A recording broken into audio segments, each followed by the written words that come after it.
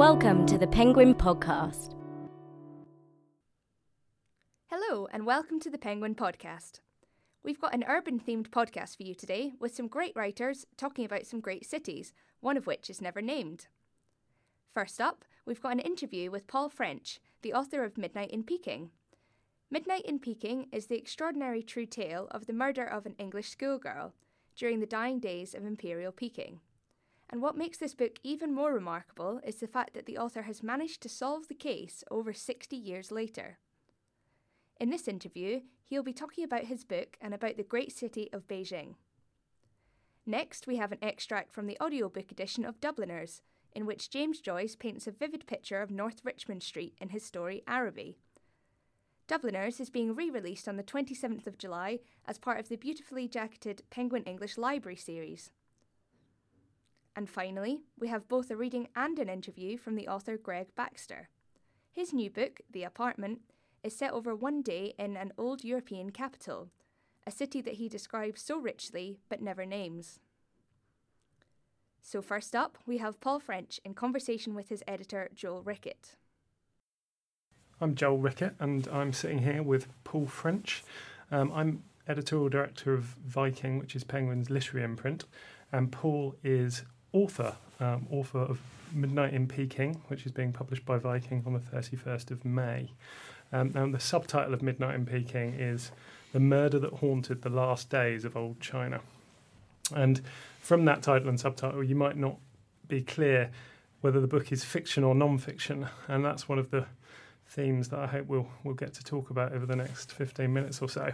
But first of all, I wanted to give you a little bit of background on Paul. Paul was born in the UK, but has been living in China for, nearly 20 years now? 20 years now, yeah. And has been an analyst on China, a sort of business analyst, but also an author, a historian, and has written a number of books on kind of aspects of Chinese history.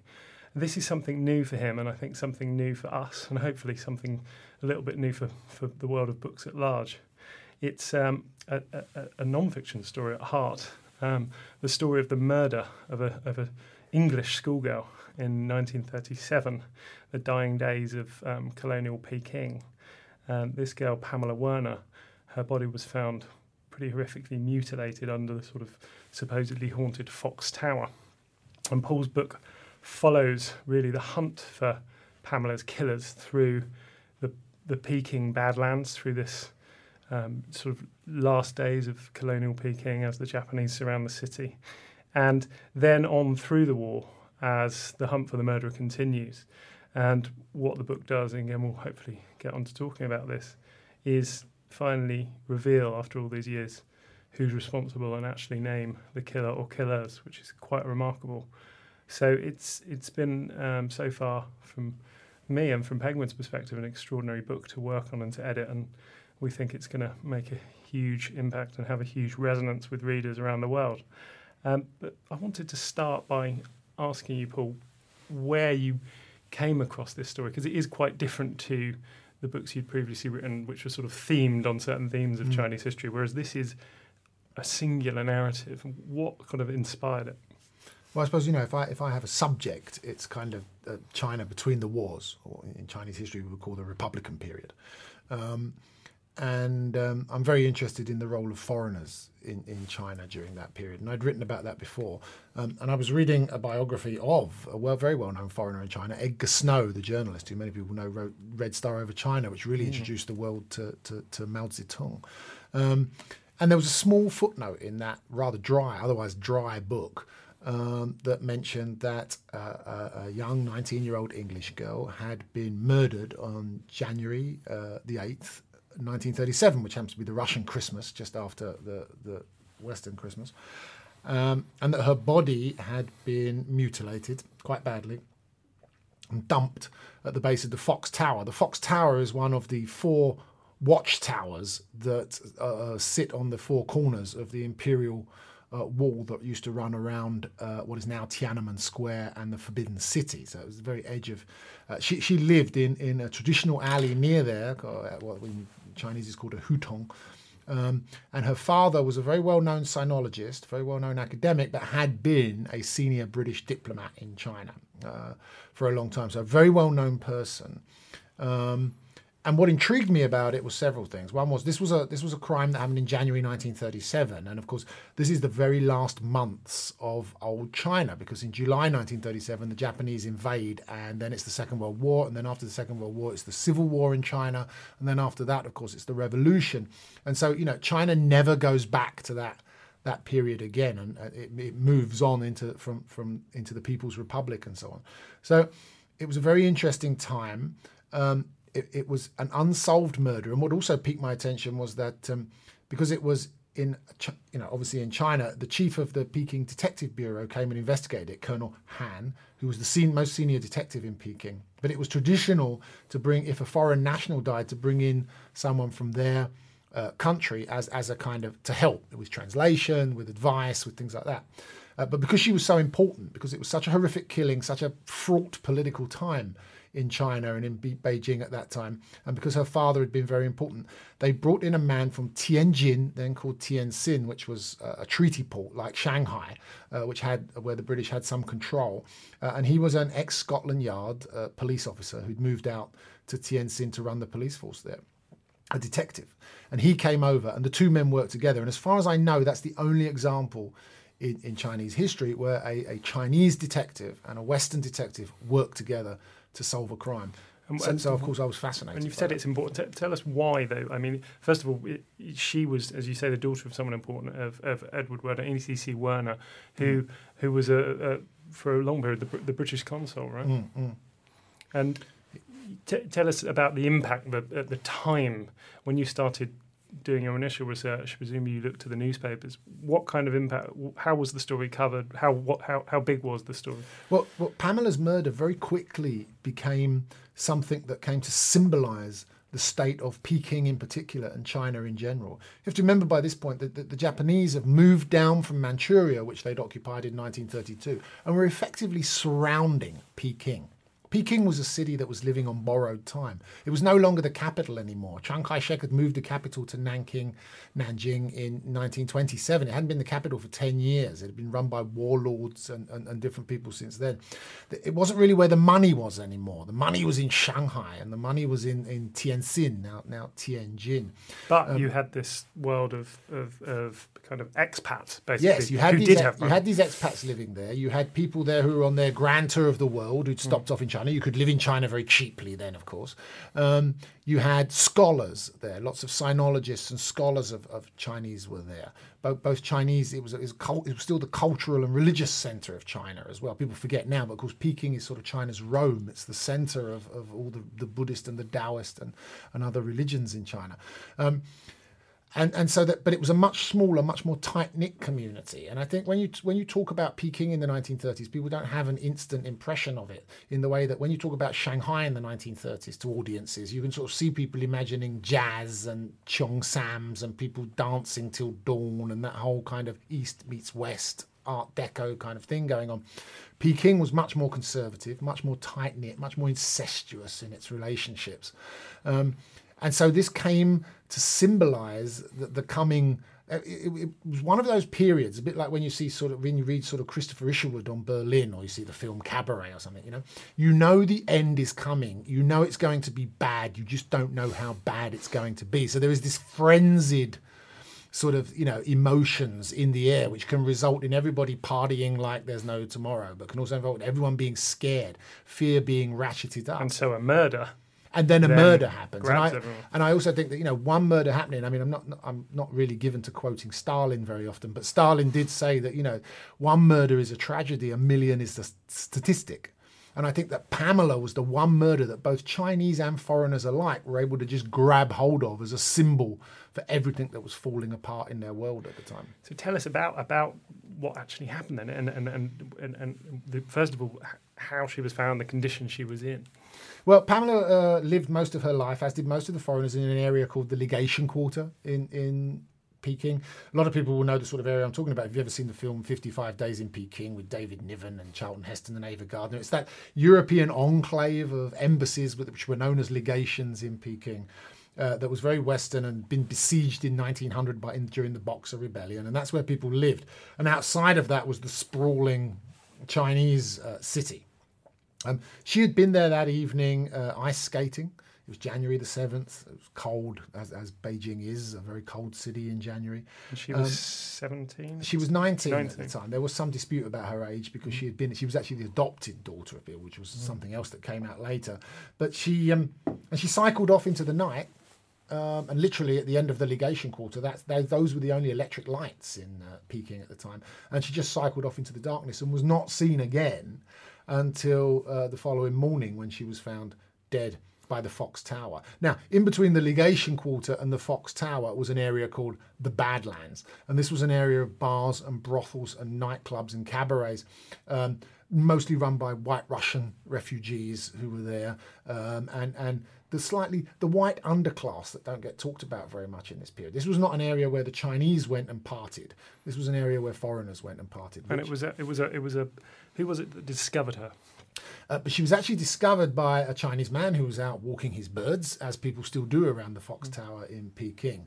The Fox Tower was interesting. It was called the Fox Tower because all the graveyards of Peking had to be buried outside of the imperial city, so they had to be buried outside the wall. The Fox Tower stands in at the northeast corner of the wall around Peking. It was the foxes have a very important symbolism in Chinese and much of Asian culture, slightly different to the way we see foxes in the West. Foxes' spirits live in graveyards and they gamble around the dead bodies. But what they do is they take the form of beautiful women, concubines, sing-song girls as they were known in China, and they lure slightly dumb creatures like men by sort of getting them drunk and making them fall in love with them, and then taking their yin and their yang, their energy, their chi from them. The man dies, and the fox spirit is able to live for another 10,000 years. So they are shapeshifters, if you like. They take on forms, and it's always the form of a beautiful woman. Pamela was white. Pamela was blonde. She had very striking and quite rare grey eyes. And she was, of course, young. So immediately, many of the more superstitious Chinese around the area believed that she was a fox spirit that had been caught out. There are ways of killing fox spirits and ending their sort of reign. So there was this initial superstition that started swirling around. And then, of course, there were lots and lots of different rumours. The rumour mill went into overdrive about who'd killed her, why she'd been killed, and it just revealed so much scandal in the foreign community. What did the papers say, first of all?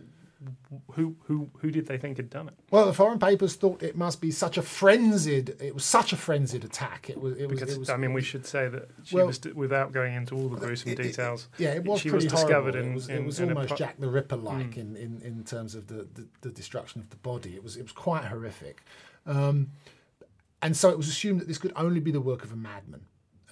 There were a lot of wild dogs there, what were known in Chinese as the huanggo, and they thought maybe they had been at the body. That wasn't the case, though. It was done by her killer or killers.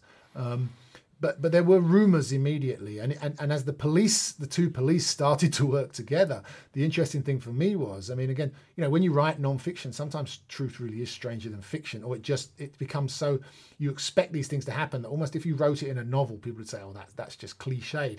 But a Chinese detective working with a British detective, the British detective just happens to have been a hero in the First World War. He just happens to have been a Scotland Yard detective. He's an East End boy made good and gone out to China. It's all sort of, whereas the Chinese guy is an ex-Chinese soldier sort of thing, And the other thing was that the British embassy, the British officials, feeling that, they didn't want Britain or white people or Europeans in Peking to lose face at this time when we were all about to fall into a war with Japan and Europe was about to go into war, put a lot of pressure on both the detectives to say, look, this can't be a European that's killed her. You need to find a Chinese person who's done this, right? And we need to sort that out this way. So there you have the pompous and aloof British officials more concerned about face and their reputation than actually finding the killer of a young English girl. And these two policemen coming together, determined to solve the crime based on the fact that although one is Chinese and one is Western and all the cultural differences, they're both at the end of the day good coppers and coming together on that sort of basis. And in a sense, it's so cliched. You know, we've seen that kind of thing a million times in TV shows where the local cops get really annoyed when the FBI come in and take the case away from them. But they work together in this. Yeah, but they really did try and work together to solve the crime. But time and history was really against them, I think. Who were, when they had this period of delving into the Badlands and of going all around the legation quarter, who were their main suspects? Or, you know, over the book there were a number of suspects and a number of sort of dead ends and false leads, really. But who were these people that they turned to first? Where did they look, and what clues did they find? But what interested me was very much that, you know, you had this world of the legation quarter, which was very prim, it was very proper. It was about people who had quite a lot of wealth, quite a lot of status, quite a lot of education, diplomats, businessmen, the supposedly upright members of the European community. And then you had this area called the Badlands, which was absolutely next door to them, where the white foreign underclass lived, you know, who've been much less talked about in history. You know, most Chinese history is, well, because of the books you can read, they tend to be memoirs of diplomats or businessmen or missionaries, right? They don't tend to be memoirs of people who went there to get lost and not be found. You know, not many prostitutes and pickpockets and dope dealers actually sort of write their memoirs, unfortunately. So these two areas, you know, people would have liked to have thought that they were very separate and never the twain met, except what immediately came out in this investigation was that the two were much more intertwined than one would have expected. And so that came about immediately. So what was being suggested was that there were groups of men out there who were involved with women in the Badlands in different ways. Whether it be sort of, you know, consorting with prostitutes when they shouldn't have been, or girls that were sort of going there to sort of party in the evenings when they shouldn't, slumming it, I suppose we might call it nowadays. You know, that these two worlds that everyone thought was separate were actually mixing. So the facades start to fall down, and the police start to cut through those. But this is a shock to everyone in society, I think. And there was also, of course, a couple of. Early on in the book, a couple of I don't want to sort of give the game away too much, but the two suspects that stick out for me, there was the rickshaw puller who you know, whose rickshaw and was found sort of soaked in blood, and then there was also Pamela's headmaster at her grammar school who had a somewhat sort of murky past. Tell us a bit about those two. Well, you know, what I found out was that in the course of the investigations that happened, there were these what ultimately became false trails, but I think shed a lot of light on the world that she was inhabiting that was being revealed because of this investigation and what had happened. And that was, of course, that, you know, they were hunting for a Chinese person to do this, and a rickshaw puller who they could pin this on looked like a pretty good bet, right? No one was going to miss a rickshaw puller, a kid from the countryside who came in and did such a lowly job as pulling people for pennies around the city. The headmaster, of course, was her headmaster. She was a boarder at what was was always known as the best school east of Suez, which was the Tientsin Grammar School, which was run along British public school lines where Pamela had gone. And it turned out that she had actually had to leave the school because of a scandal that had involved the headmaster. So, of course, you know, what the British policeman found, who was head of police for Tientsin, that only once she'd been murdered did this scandal suddenly come out, that this had been covered up by the grandees of the British community in Tientsin, to the point that, you know, the head of the British municipal police in Tientsin didn't even know about it, right? That was how good they were at covering things up. So again, you know, the idea that there's a scandal in the British community, it's messy and it's all covered up by men who all happen to have been members of the same clubs and all went to Oxford together and everything. I mean, again, you know, if you wrote it in a novel, people would just go, oh, that's so cliched. But it really did happen. And tell us about the father, because, you know, his quest, I mean, first of all, he was clearly a suspect at the start, right? But he becomes a sort of hero of the book, really, as he journeys on his own and very much on his own through the course of the war, particularly to find who did this to his daughter and to bring them to justice. Well, again, you know, it's a cliche, but her father was that sort of upper-class English father who comes over as a very cold man at first, you know, not a greatly emotive man. It's the 1930s. He's an English diplomat, you know. They're not the most sort of warm people.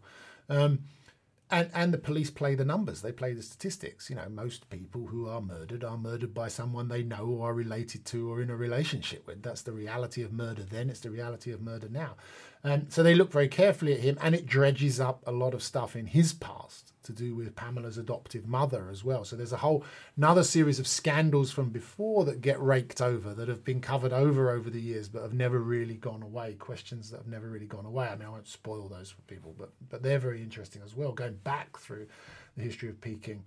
But what happens, of course, is July 1937, the Japanese finally invade Peking and they occupy the city. Colonel Han, the Chinese detective, who's been very involved with the government, the Chiang Kai-shek's government, has to make himself scarce very quickly.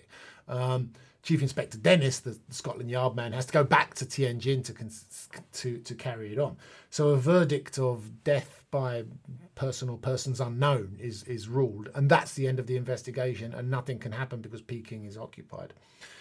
What I then sort of discovered by going through, I thought that was the end of the story, really, and there was some good characters there. There was a few good plots. There was some scandals to uncover. There was a whiff of opium, a hint of sex, the Badlands and everything. That would be enough. I could do a final chapter that said something like, this is all interesting stuff, and life is not like an episode of CSI. And the truth will never come out.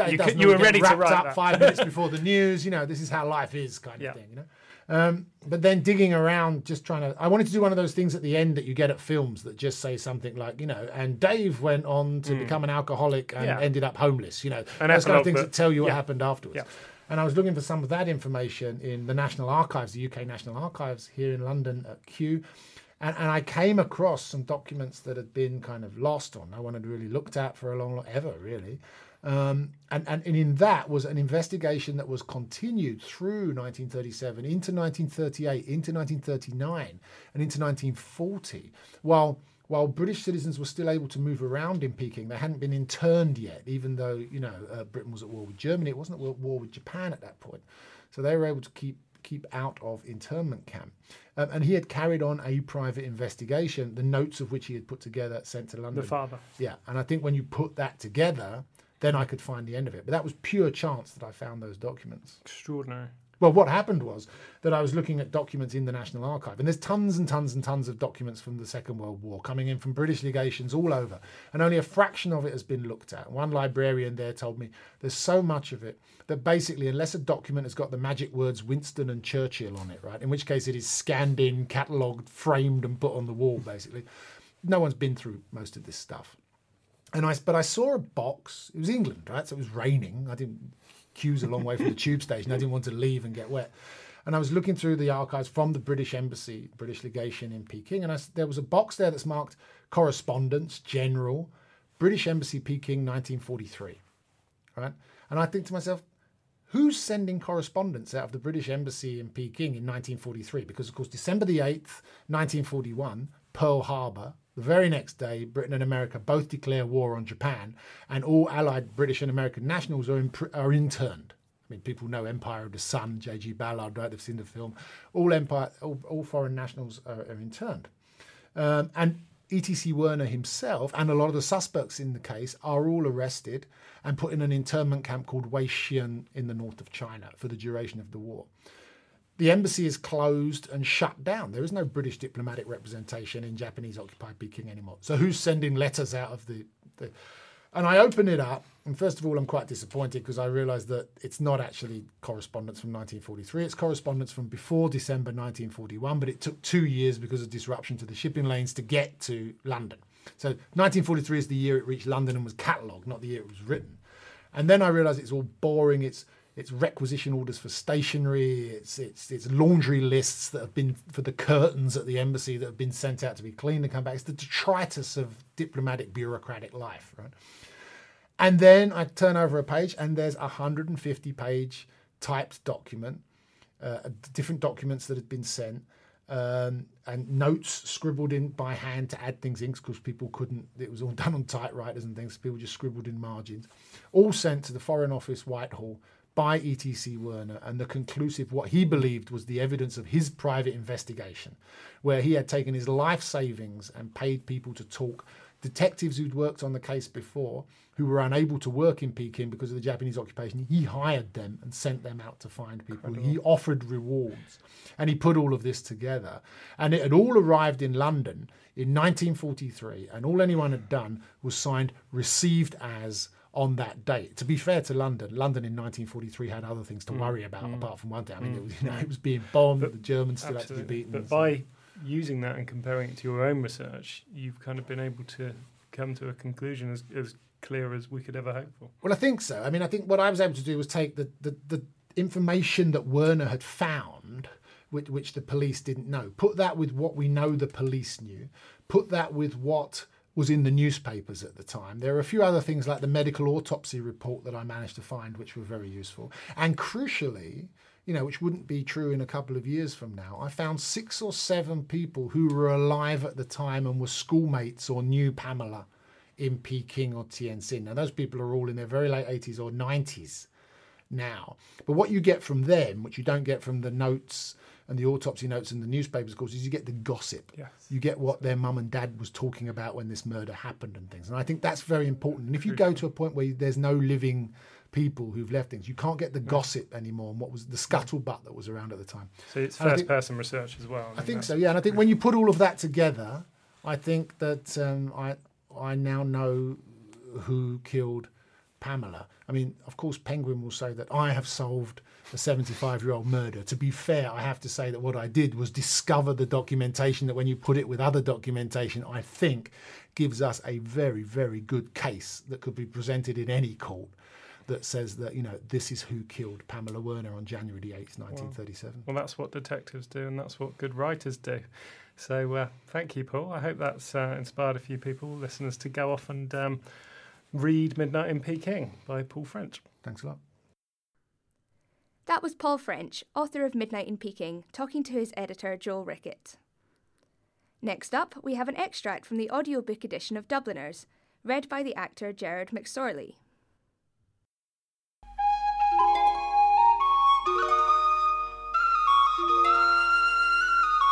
Araby.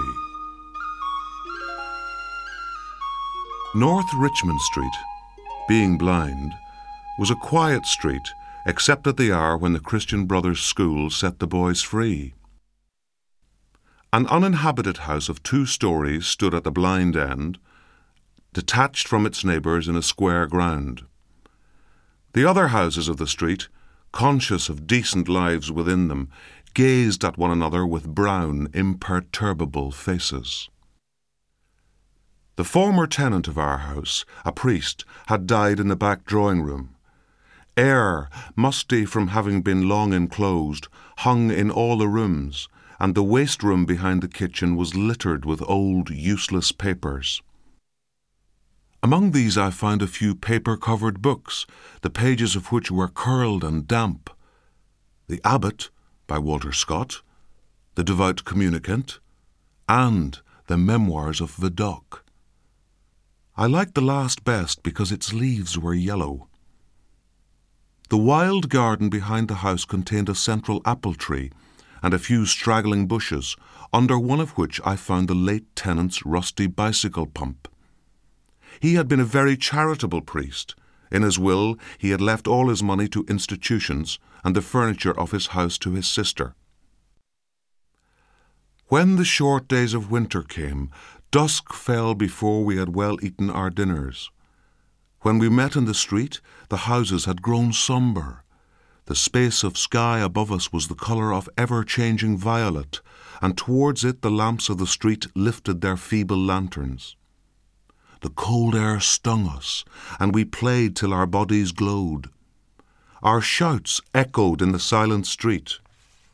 The career of our play brought us through the dark, muddy lanes behind the houses, where we ran the gauntlet of the rough tribes from the cottages, to the back doors of the dark, dripping gardens where odours arose from the ash pits, to the dark, odorous stables where a coachman smoothed and combed the horse or shook music from the buckled harness.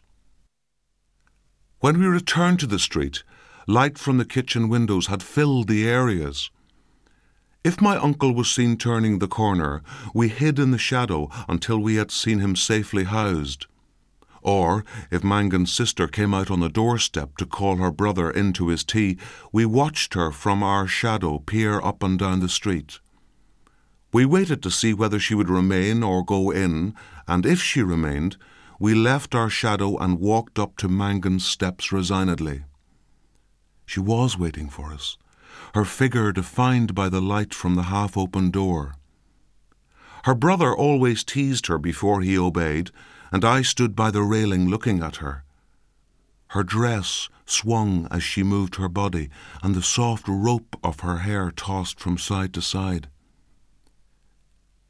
Every morning I lay on the floor in the front parlour watching her door. The blind was pulled down to within an inch of the sash so that I could not be seen. When she came out on the doorstep, my heart leapt. I ran to the hall, seized my books and followed her. I kept her brown figure always in my eye, and when we came near the point at which our ways diverged, I quickened my pace and passed her. This happened morning after morning. I had never spoken to her except for a few casual words, and yet her name was like a summons to all my foolish blood. Her image accompanied me even in places the most hostile to romance. On Saturday evenings, when my aunt went marketing, I had to go to carry some of the parcels.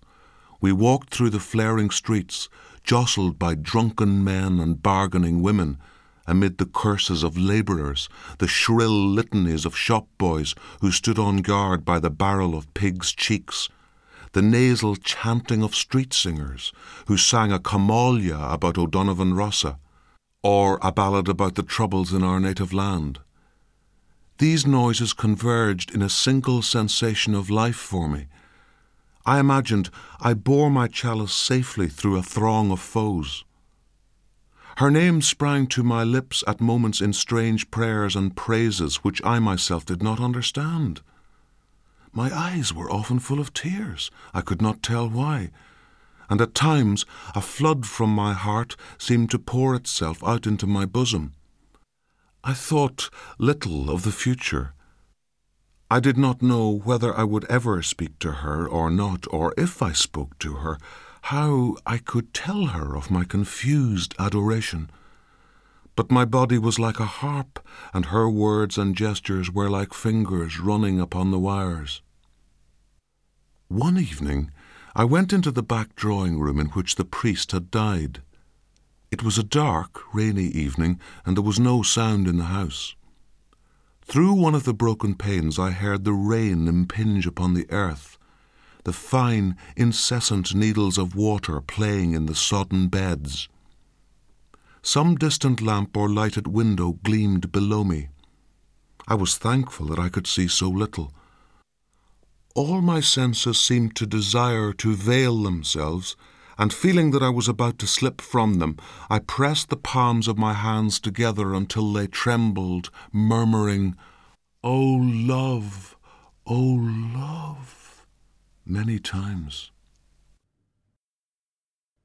That was Gerard McSorley reading an extract from Dubliners. And finally, we have both a reading and an interview with Greg Baxter, author of The Apartment. Hi, my name's Joe Pickering. I'm a publicist here at Penguin.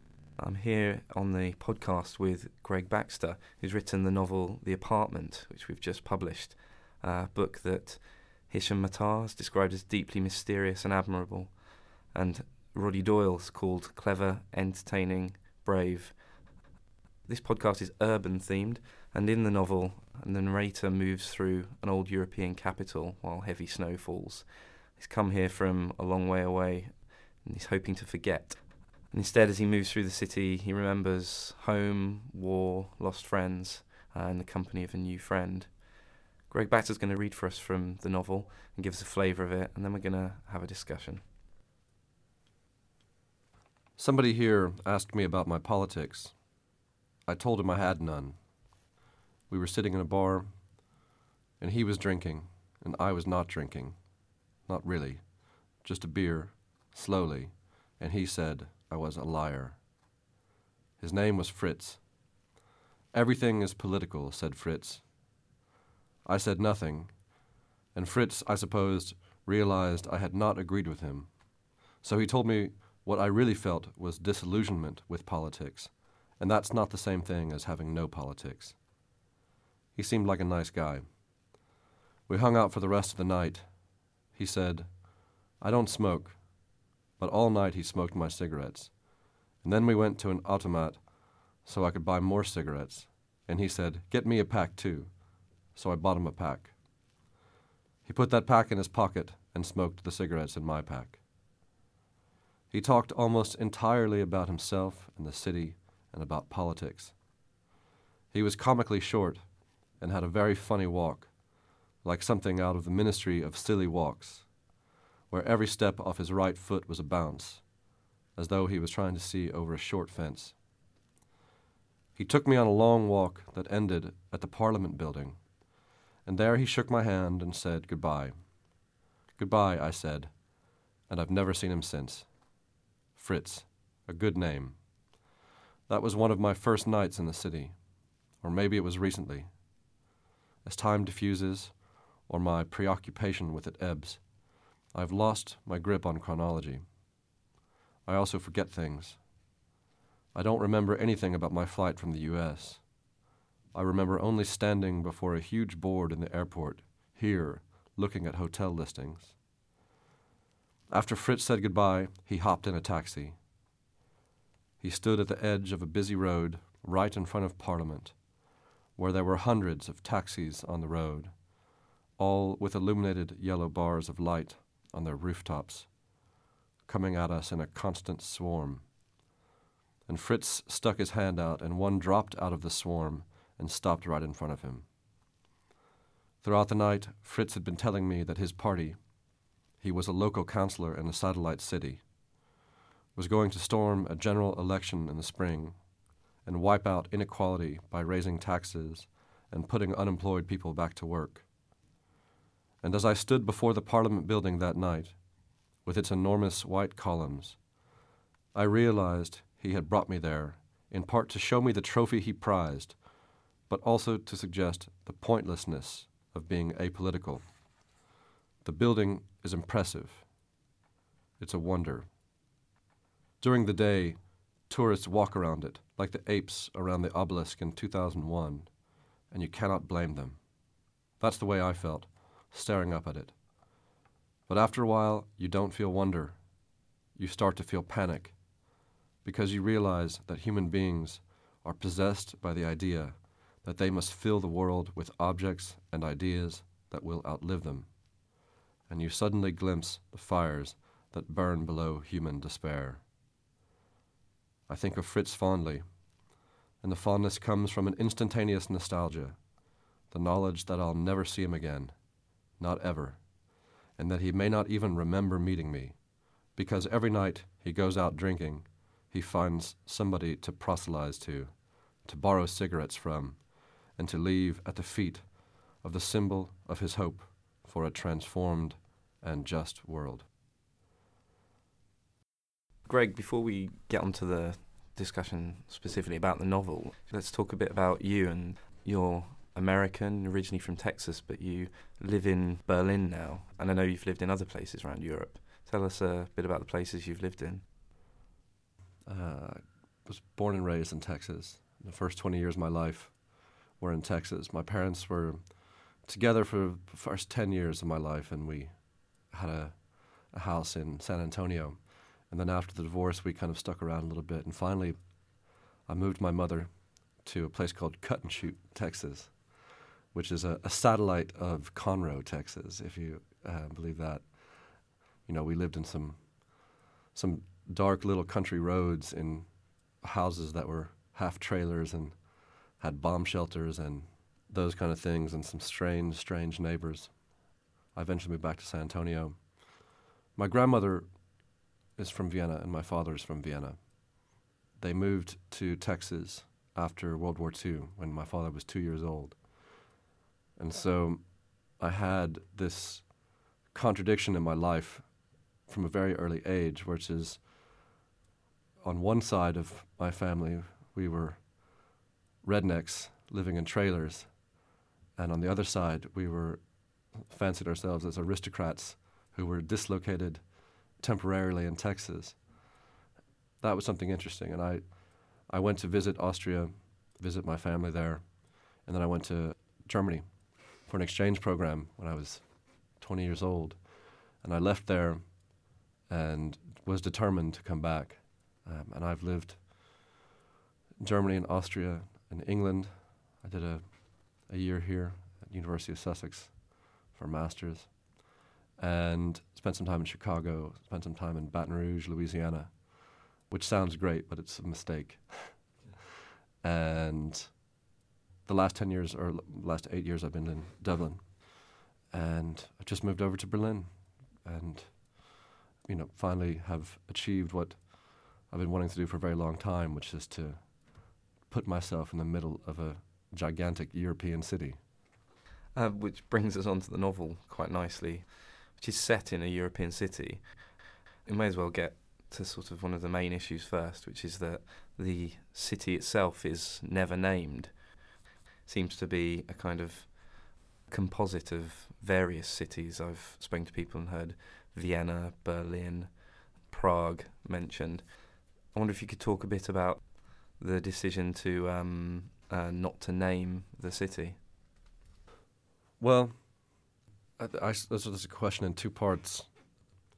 There wasn't so much of a decision at the beginning to do anything.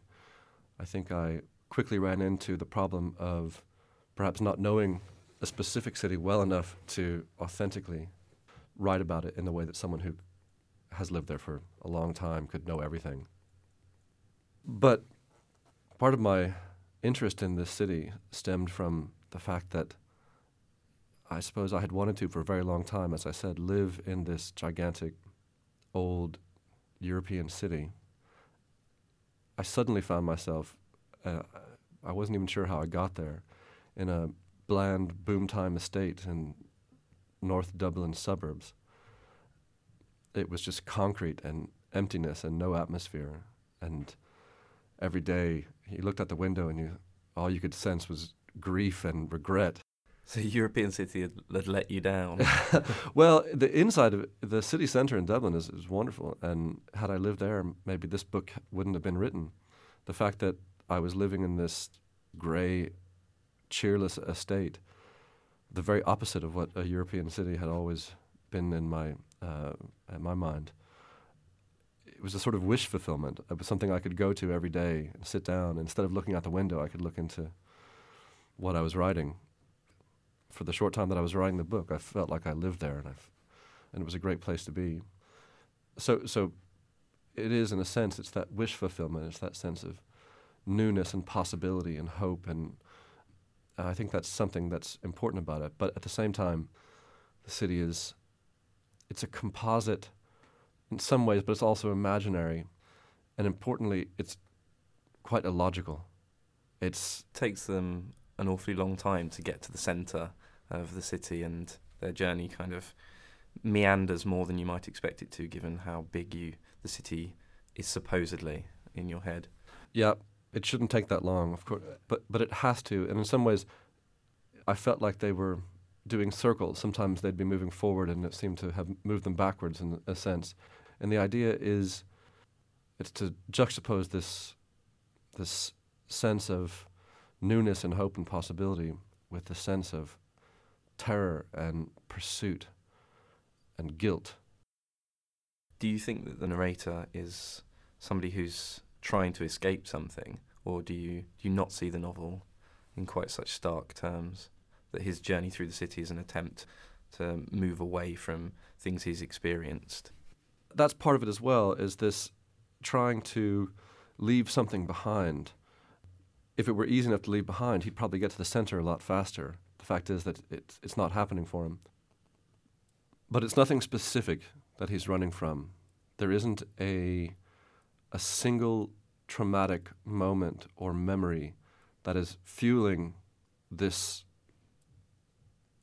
journey, or that represents a specific thing that he's running from or that's chasing him. I don't believe in that. I don't believe that we're psychologically analyzable entities, that what's most interesting about us is the fact that we can't find those kinds of answers.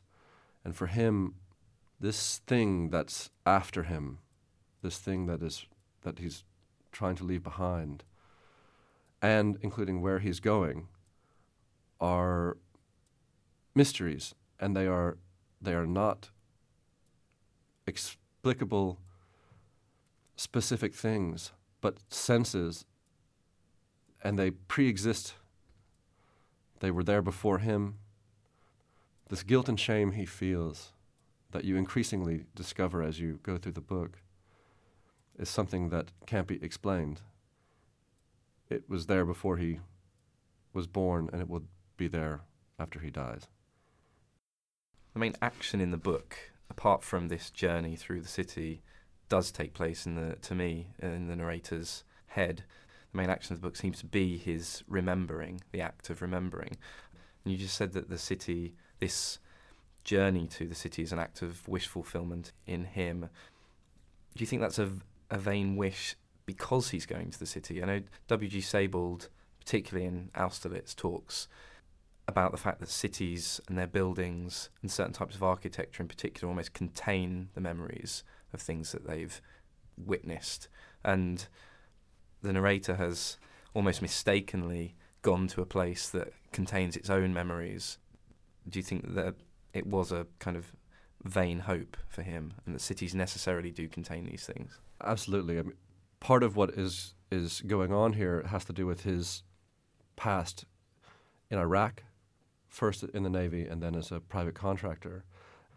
In vain, he's gone to a place to leave this behind, except that he's found himself in a European capital that represents, in many ways, a contrast with the Middle East, the Muslim world and the Christian world. And this city is a kind of both a capital and outpost of Christendom. And he's come here to try to forget that, and it's absolutely in vain. The book is stylistically different from beginning to end. And one of the reasons is that he's trying very hard to hold back the memories in the beginning. He's actively, through sheer willpower, holding them away. And one of the ways that you see that, the sentences in the beginning of the book are very short. As you go along, they lengthen out. And that's the effect of this memory overwhelming his willpower to try and forget. And this has something to do with what's after him. You mentioned just there quite a lot of actual specific places, and the novel does have an awful lot of very specific detail. It mentions Iraq, Jordan. It goes into long, detailed discussions about the nature, mechanics of submarine warfare, for example. You've not named the city that the novel is set in. You also don't name the narrator's hometown, which he simply calls the desert. I wondered why you didn't put a specific place on that as well. Yeah, I'm sure there's going to be a sort of natural assumption that the desert is Texas. But I needed something hotter and vaster, perhaps West Texas. But also, I spent a lot of time in Arizona and driving around New Mexico. And for some reason, I was thinking of the outskirts of Vegas. Yeah, absolutely. Vegas, Nevada, Utah, California, that whole area of just this baked earth, this white and red vastness. It seems to me that that landscape and that heat and that emptiness and is a kind of place of great fear, and that landscape is somehow emblematic or associated with the memories that he's brought. Do you think that kind of landscape is very specific to America, that type of desert? Well, I can't say if those deserts are unique to America. For me, in my memory, they carry that Americanness with them. I can't think of that landscape, that particular landscape, without thinking of the American West, a place that I know pretty well and drove through quite a lot, and it's a place that stuck with me for a long time. It just so happened that it was the perfect juxtaposition with this ice-cold, snowy, gigantic European city where full of narrow streets and illogical ways through it, a sort of labyrinthine journey compared to the idea of huge, vast, baked landscapes and endless roads that you go on straight for hundreds of miles. Do you think you could talk a bit about the difference between American and European cities? I think there's a moment in the book where you talk about US cities having a certain naivety. I wonder if you could talk a bit about that, maybe even if you can find the line. There's an implicit suggestion that there's a naivety in American cities when the narrator talks about what he admires so much about the European city and its lack of naivety. I'll read it for you. Here in this city, intense joy and intense sorrow are extinct. The place is too old for that kind of naivety. Everyone here responds to these extinctions by opening doors for each other or making room at tables. They are generous and polite. I admire this. To celebrate the extinction of hope with ritual and composure. To place coats on the shoulders of women. There isn't a thought left. There isn't a sentence. There isn't a human being.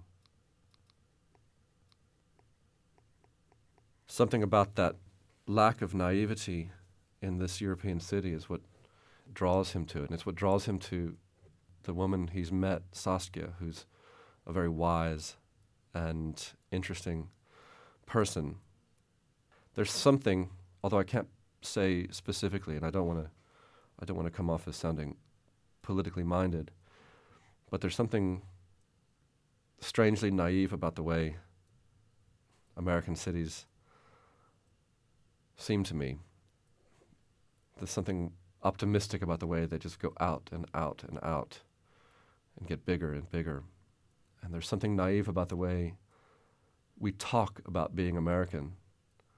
There's something naive about the way we disagree with each other politically. We scream and shout at each other. It always seems kind of messy and chaotic. And I think this narrator has that opinion of America. In itself, it's not a naive, anti-American cliche. He's not being negative about America. He's being positive about where he is now. This idea of shouting and screaming and loud noises it's what he's left behind, and that's why this book has this calm to it, because he's finally found a place that's calm. Well, I was actually going to ask you about naivety with regard to the narrator. Do you think he starts as a somewhat naive character? I mean, I'm just thinking even stylistically, you said the book begins very short, quite punchy sentences, and, it's kind of, not like this, but it made me think even a bit of like the rolling news you sort of get at the bottom of a broadcast. And then it lengthens out into these longer, slightly more hypnotic sentences, which seems to me just a slightly more European style. Maybe I'm poorly read, but it did strike me as a slightly more European voice towards the end of the novel. Yeah. No, absolutely. He's giving in. The novel it's heavily influenced by European novels. And in a way, it can be looked at as a journey from the American novel into the European novel. I don't think of him as a naive person, but certainly his attempt to leave these memories behind is a naive one. And slowly, throughout the day, he gives in. There's this inexorable process in which it's broken down. And finally, at the end, he's consumed by it. Do you think you could talk a bit about some of the writers who have influenced you? I know it's always a difficult question in terms of those people who've been a direct influence. Actually, I always prefer to have it asked in the way somebody once asked me what music I like. Somebody said, "What music do you like?" And then said, "Oh no, sorry, that's a terrible question. What are the last 3 albums you heard that you really liked?" What have been the last 3 books or writers who you've read that you've really liked? They don't necessarily have to have been an influence. You can just talk about what you've enjoyed. Well, certainly the last 3 books that I've read would have been read since the end of writing The Apartment. So in some ways, most of the books that I have read in the last 10 years for pleasure in fiction have been books in translation. And it's not necessarily a deliberate or conscious decision to not read books originally written in English. It is simply the fact that every time I pick up a book, it's a book in translation. This strange tradition that I'm discovering as I go along always feels like home to me. The Central Europeans and Eastern Europeans and Russian, however dishonest that home may be, it's something that feels very real to me. In the same way that when I go to cities that I haven't been to in Europe, I was in Romania, I went to Bucharest, and I thought, oh, this city is like Bucharest as well. And so you find that things are influencing you in some ways that you can't understand, that before you ever got there, it was having an effect on you. Well, I'll tell you about a book I'm reading right now, The General of the Dead Army by Ismail Kadar. An amazing, absolutely amazing book. The one before that was Extinction by Thomas Bernhard. Old Masters was a book that I was reading by Bernhard that had a lot to do with this book, and I think that Bernhard opened up something really interesting, which was permission or possibility to be simple. The idea to move a book by the intensity of thought alone, to create intensity without coincidence. He was very formative, and I've enjoyed going back to him. Part of what I'm doing in Berlin now to try to improve my German is taking these little tiny, these very minute stories of Franz Kafka and translating them very badly, and learning very interesting things about Kafka, which is that the translations that I've seen so far aren't so much translations as best guess interpretations. He writes in a very, very interesting way that I didn't know about until I tried to tackle him in German. Greg, thanks very much for coming. My pleasure. That was Greg Baxter talking about his new book, The Apartment. And that's it from the Penguin Podcast. We hope you enjoyed it. To find out more about the authors and books featured in this episode, please visit our website at penguinpodcast.co.uk. And if you have any comments or suggestions, we'd really like to hear them. You can email us at podcast@uk.penguingroup.com, or if you'd rather tweet us, we're at Penguin Podcast on Twitter. You've been listening to the Penguin Podcast.